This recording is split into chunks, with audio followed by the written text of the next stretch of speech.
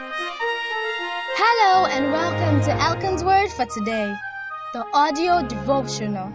God bless you as you listen. Series title: God is your source. Day 3. 3 reasons to look to God. The psalmist says in Psalm 121 verse 1, I will lift up my eyes unto the hills, from which comes my help. But Jeremiah 3 verse 23 says, Truly in vain is salvation hoped for from the hills, and from the multitude of mountains. We don't look to the hills, people, for help. Our help comes from God. Why must our eyes be constantly fixed on God? Because firstly, it makes us more appreciative of things that are given to us by others. When we recall that we are just as blessed as they are, and that our blessings are in God's hands, not theirs, every blessing we receive from them, money, time, opportunities, is seen for what it truly is, a gift, and not a right. Secondly, it frees us from being sycophants, fawning, flattering, servile, and obsequious lapdogs to others just because they're rich or powerful. Mordecai in the book of Esther was well aware of this fact. That was why, though he was a slave, he didn't grovel and kowtow around Haman, the second in command in the entire Persian Empire. Thirdly, it positions us to receive our real blessings.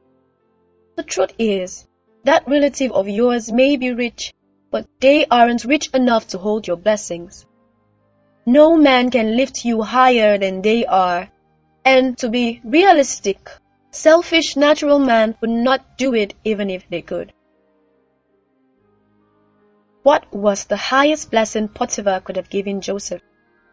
As hardworking as David was, would Saul make him king?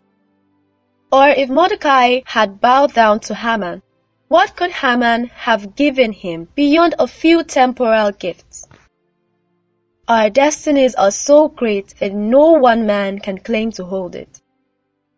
Only God can bless you. No one can lift you up if God hadn't put it in their heart. Therefore, we work diligently for men, but look to God for the blessings. Our help is in the name of the Lord, who made heaven and earth. Psalm 124 verse 8. Amen. More blessings await you today. You'll not miss them in Jesus' name. This was an audio recording of Elkan's Word for today, the devotional for growing believers by Greg Elkan.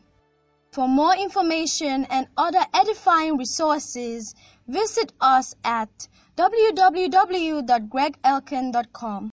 That's GREGELKAN.com.